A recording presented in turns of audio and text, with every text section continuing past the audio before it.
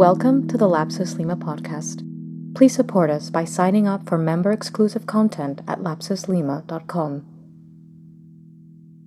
If you were an author or a writer, and what do you have in front of you? You have a blank piece of paper. And then you have to say something.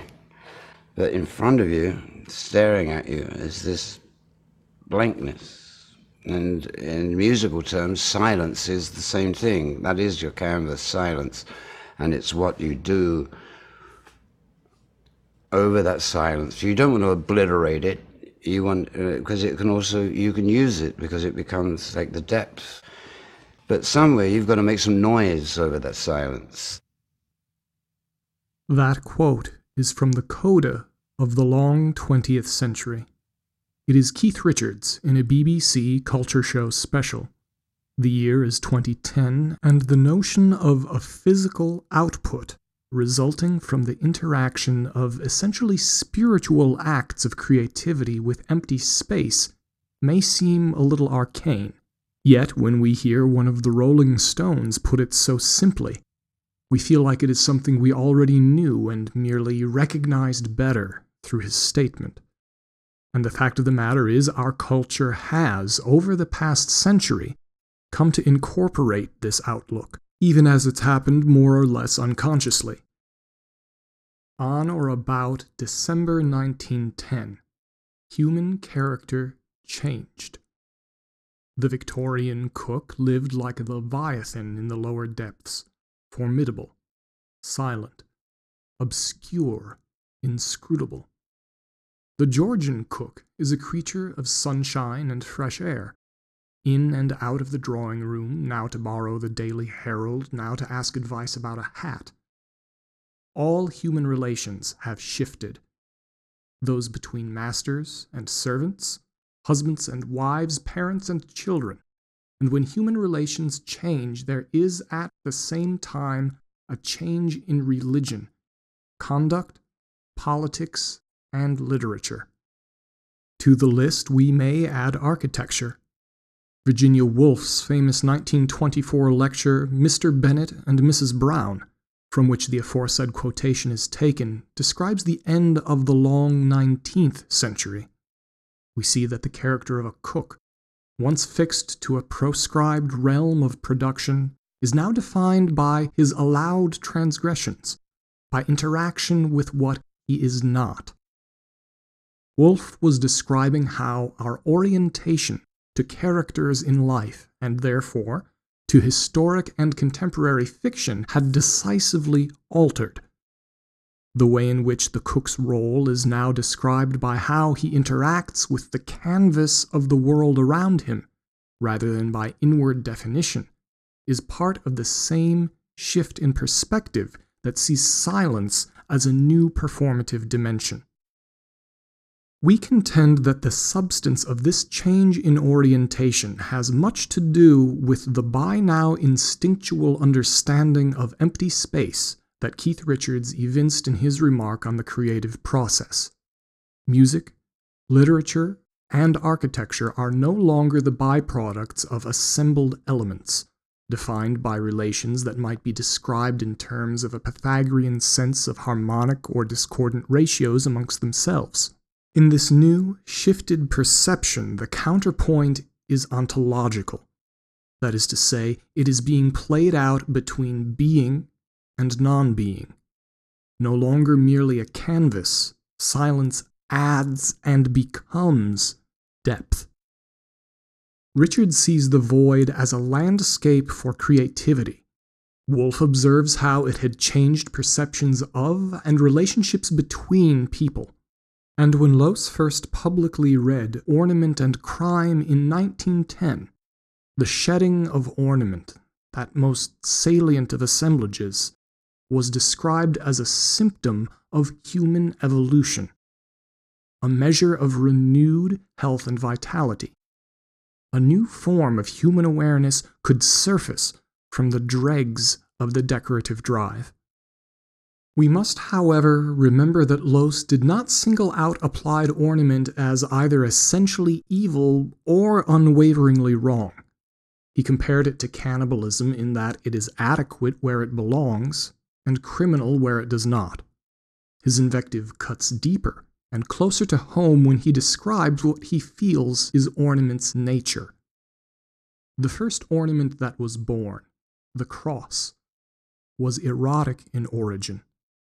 The first work of art, the first artistic act which the first artist, in order to rid himself of his surplus energy, smeared on the wall. A horizontal dash. The prone woman. A vertical dash. The man penetrating her. The man who created it felt the same urge as Beethoven. He was in the same heaven in which Beethoven created the Ninth Symphony. The Church does not own the cross. The Christian cross is, rather, the acculturation of an earlier, perhaps vestigial symbol. Loos knowingly strips a cherished Christian referent of its familiar connotations and reminds us of the basic drives that underpin all human action, and particularly all creative acts. He observed that creativity kept pace with a culture's development, and that because of this tandem progression, the expressions that were proper to one age would be misplaced in another. And though he revels in Lombrosian analogies to criminality and mental illness, his main point is about outgrowing something, which is why persisting in a prior mode of ornamentation is akin to a modern woodsman using a stone axe. The collection of dated ornaments in what was becoming an increasingly well-documented global archive had eradicated a sort of artistic amnesia that other periods had benefited from. If there is truly nothing new under the sun, then how much novelty is simply ignorance? In his world of encyclopedias and public museums, Loos asked, "Are we alone, the people of the 19th century, supposed to be unable to do what any Negro, all the races in periods before us, have been able to do? What mankind created without ornament in earlier millennia was thrown away without a thought and abandoned to destruction." With an eye cast to a frequently ignored facet of historiography, Loos reminds us that all history has an inherent bias, and that previous cultures everywhere had already created works without ornamentation. It was the contemporary European, that antiquarian who was so stubbornly obsessed with collecting and preserving all things decorated. And it is this fervor for sampling, not too different from ours, which Loos isolates as the source for the creative crisis facing late 19th century architecture. What is interesting, though, is that the inability to create novel or even native ornament is presented by him not as a hindrance, but an opportunity. An apocalyptic phrase is uttered that would echo in the high modernist works of coming years, to the effects that soon the streets of the city will glisten like white walls, like Zion, the holy city, the capital of heaven. Then fulfillment will come. Loos unambiguously anticipates a rapturous transformation of life that may occur only when ornament is left behind like a chrysalis. Almost to prove his point about progress, he gestures to the repressive forces of a reactionary state. Woe to the revolutions who are in the care of the bureaucrats. This is important to remark upon because, although the Austro-Hungarian Empire was undergoing an identity crisis from which it would not recover, its disintegration was already visible in the extreme ornamentation of Vienna's new architecture. The emperor had, some decades earlier, torn down the city walls and replaced them with a monumental boulevard, the Ringstrasse, which somehow made the capital even more insular than it had been before. On the site of an earlier assassination attempt where the emperor had been stabbed, a neo-Gothic cathedral appeared. A new parliament building was raised in the neoclassical style. The University of Vienna, took after Renaissance revival, as irksome a redundancy as can be thought of, by cannibalizing history and quilting an identity from the scraps of previous styles. The regime strove to uphold the illusion of imperial unity through pastiche. Fin de siècle Vienna was, in this sense, a Potemkin empire. It was in this context that Loos underscored how state-sponsored social initiatives could work like collectors, dare we say like literal garbage collectors, by doting strictly on the ornamental aspects of the local cultures they were trying to conserve. In a wrong-headed effort to make the myriad ethnicities in Austria-Hungary feel united as an empire, the state mandated the preservation of traditional craft practices, one of which was the weaving of foot rags. And so, a modern state preoccupied with cultural sensitivity was, perversely, enforcing that ethnic minorities continue to wear hand-woven rags on their feet rather than cheap, comfortable, factory-made shoes. In a very vital way, Loos was noting how the mania for sampling had inflated the role and the presence of ornament to the point in which it started to starve people of real substance. If I want to eat a piece of gingerbread, I choose one that is quite smooth and not a piece representing a heart, or a baby, or a horseman which is covered all over with ornaments. The man of the 15th century won't understand me, but all modern people will. While Loos saw cultural evolution and progress as inevitable, the peasants will eventually wear shoes regardless of imperial policy, he thought that the relative degree to which a community or state made room for stragglers was relevant even to national security.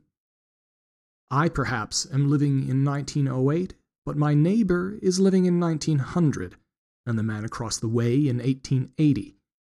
It is unfortunate for a state when the culture of its inhabitants is spread over such a great period of time. The peasants of Kals are living in the 12th century, and there were ethnicities taking part in the Jubilee parade of the Emperor Franz Joseph who would have been considered backward even during the barbarian migrations. Happy the land that has no such stragglers and marauders. Happy America. Loos then mentions that in ages past, such as in 18th century Europe, income inequality had been increasing. Now the common man in England was getting richer, while his Austrian counterpart grew poorer. By focusing on ornament at the expense of structure and pandering to superficial cultural individuality, Austria's development was held back relative to other industrial powers, and far more serious matters of identity were left to fester. Ornament increased the cost of goods and time and labor. Loos correctly foresaw the future we already experienced, one of higher wages, cheaper goods, and shorter working hours, in which ornament is separate from mass consumer products. He anticipated planned obsolescence, not through function, but through fashion. He decried those designers who praised the workshop whose furniture gets thrown away every 10 years. Where they claimed that conspicuous consumption created jobs, Loos lampooned their argument by taking it to its own logical conclusion, that which 6 years later would apply so readily to the conflict-fueled economy of the world. Set fire to a town. Set fire to the empire, and everyone will be swimming in money and prosperity. As we know, the coming of the Great War was at first greeted with enthusiasm from the bankers and industrialists of Austria, Germany, France, Britain, and America. What emerged from the conflict was, truly, a world revolted by the gaudiness and folly of the past. The cultural stragglers ensconced in the offices of state, and cheered on by ignorant jingoism in the public, had allowed for a diplomatic crisis between a petty empire and a minor power to engulf all of Europe and its colonies in war. Loos was not, of course, alone in sensing the approach of a transformative historic threshold.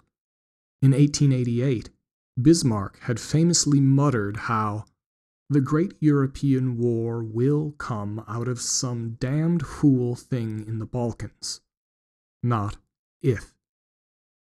The literature of the times, that of Musil, Krauss, and Broch, pointed emphatically in the same direction. Loos made no claims to originality, not even on the subject of ornament. He looked to previous Art Nouveau exponents, such as Otto Eckmann and Henri van de Velde, who had already moved away from ornamenting their designs as a natural progression. He claimed that the inability of his culture to create native ornament was not the sign of something broken, but a blessing, as unseen as it was undisguised. This is how he speaks of a cobbler who showed disappointment upon being informed that he would receive 40 crowns for a plain shoe instead of the 30 that he charged for ornate wingtips. He has less work, but I have taken away all his joy. Loos approved of ornament for the cobbler, the exotic or the peasant, as they did not yet belong to the realm we inhabit, and could eventually find their visual joy in the sphere of art, devoting craft to the joy of solution. Relaxing the obsession with craft ornament was indeed an impulse that helped the popular arts flourish by redirecting a limited supply of creativity and resources to better ends. To put it exactly, anyone who goes to the Ninth Symphony and then sits down and designs a wallpaper pattern is either a con man or a degenerate. Absence of ornament has brought the other arts to unsuspected heights. Beethoven's symphonies would never have been written by a man who had to walk about in silk, satin, and lace. In his own understanding of the divide between progressives and stragglers, and rightly seeing the influence that patrons wield, Loos wrote that he was preaching to the aristocrat. I mean the person who stands at the pinnacle of mankind and yet has the deepest understanding for the distress and want of those below. What would Loos say to our age of prevalent tattoos and glorified graffiti? With our yearning towards uniform uniqueness, those who stand with wealth or influence have often abdicated their responsibility to lead by example, choosing to imitate minorities and the poor out of an ideological conviction in their own lack of legitimacy. This is the inexorable affinity between a tattooed criminal and a degenerate aristocrat that we had spoken of earlier. What Loos encouraged was a sense of balance wherein the aristocracy would lead its culture by example without forcing the public to follow. The aristocrat lets them be. He knows that the hours in which they work are their holy hours. The revolutionary would go to them and say, "It's all nonsense," just as he would pull down the little old woman from the wayside crucifix and tell her, "There is no God." The atheist among the aristocrats, on the other hand, raises his hat when he passes a church.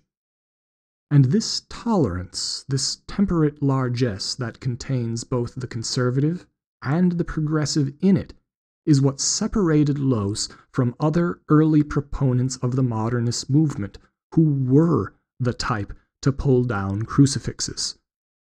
Loos was simply here to remind us how the power of the cross predated that of the church. Ornament and Crime was first published in a redacted French version in 1913. 7 years later, that edition resurfaced in the charter issue of L'Esprit Nouveau, the journal of the freshly rechristened Le Corbusier, who wished to literally pull down the medieval area of downtown Paris, which he saw as the straggling of that city's past. And gleaming white walls on the streetscapes would become more of a nightmare than a dream, when the vast housing projects that he himself largely inspired went up in ubiquitous concrete.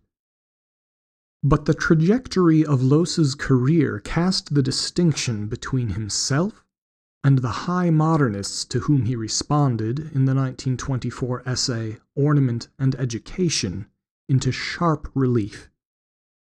I did not mean what some purists have carried ad absurdum, namely that ornament should be systematically and consistently eliminated. What I did mean was that where it had disappeared as a necessary consequence of human development, it could not be restored, just as people will never return to tattooing their faces. But alas, we have returned. Tattooing is back, as a symptom of romanticizing otherness. Loos goes on to describe how the cultural specificity of ornament ties an object very closely to its era. Given a changing culture, ornament shortens the time in which an object will fully speak to people as a vital part of that culture, as an echo to the very past that it is meant to honor. The urn may bear the heavy ornament befitting mortuary items. A utilitarian chamber pot, on the other hand, should be a leopard that does not change spots, since its intended and enacted use will not really vary from one age to the next. The wish for utilitarian objects to be stripped of ornament is very closely linked to the obsolescence ornament bestows on them. Objects adapted to human use tend to change slowly, if at all, in their forms of adaptation, which is why Loos never designed furniture, but simply chose pieces he felt were of a timeless shape. Humans continue to sit in mostly the same way, and so, in lieu of an obvious improvement, he would leave everything else as it is. In an impulse very similar to that which his own friend and sometime colleague Ludwig Wittgenstein would later extend to philosophy. Such was the moderate, indeed the temperate, rationale behind Loos's allegedly radical stance against ornamentation in buildings. His quarrel was not with decoration, but with its travesties.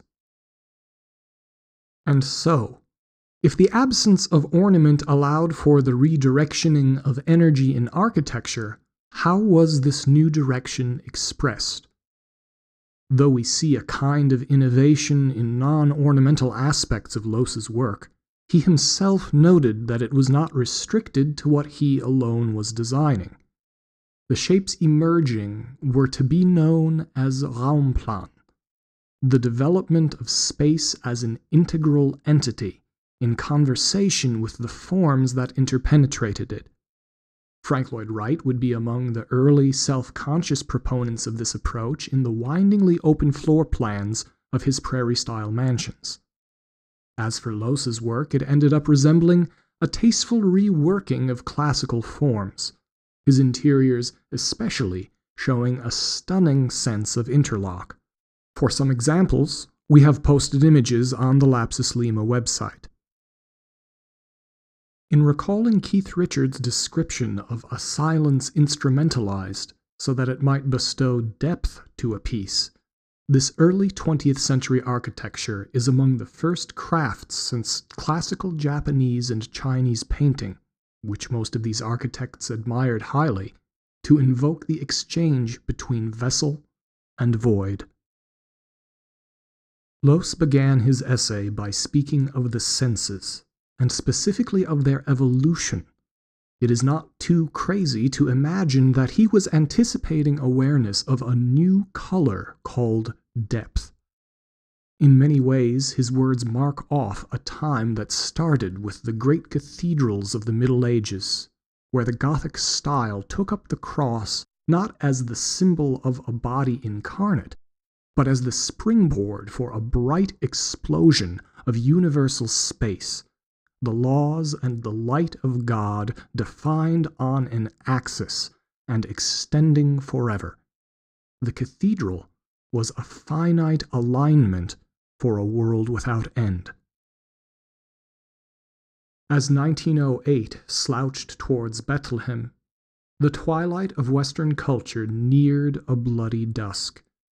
The cycle that had begun with European cultural expansion in the Gothic and the Crusades was collapsing. A new sense of space as depth and interactive form within the void was being developed, and this distinction between conceptions of space marks a significant divide among what is too often thought of as a unitary modernist movement. Choosing to employ the interplay of void, or declining to do so, divided the disruptively innovative modernists from those who wished for incremental advance through the purification of earlier ideas. And what was for Loos a moment of enlightenment has become in some ways mental habit for us, though it is new enough that we have not yet fully grasped the changed color and current of the air we breathe.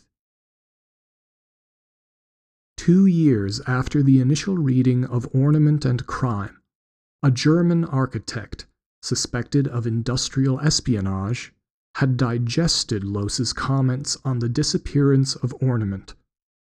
He would effectively conspire with the captains of industry to bring leading artists and craftsmen into the streams of mass production.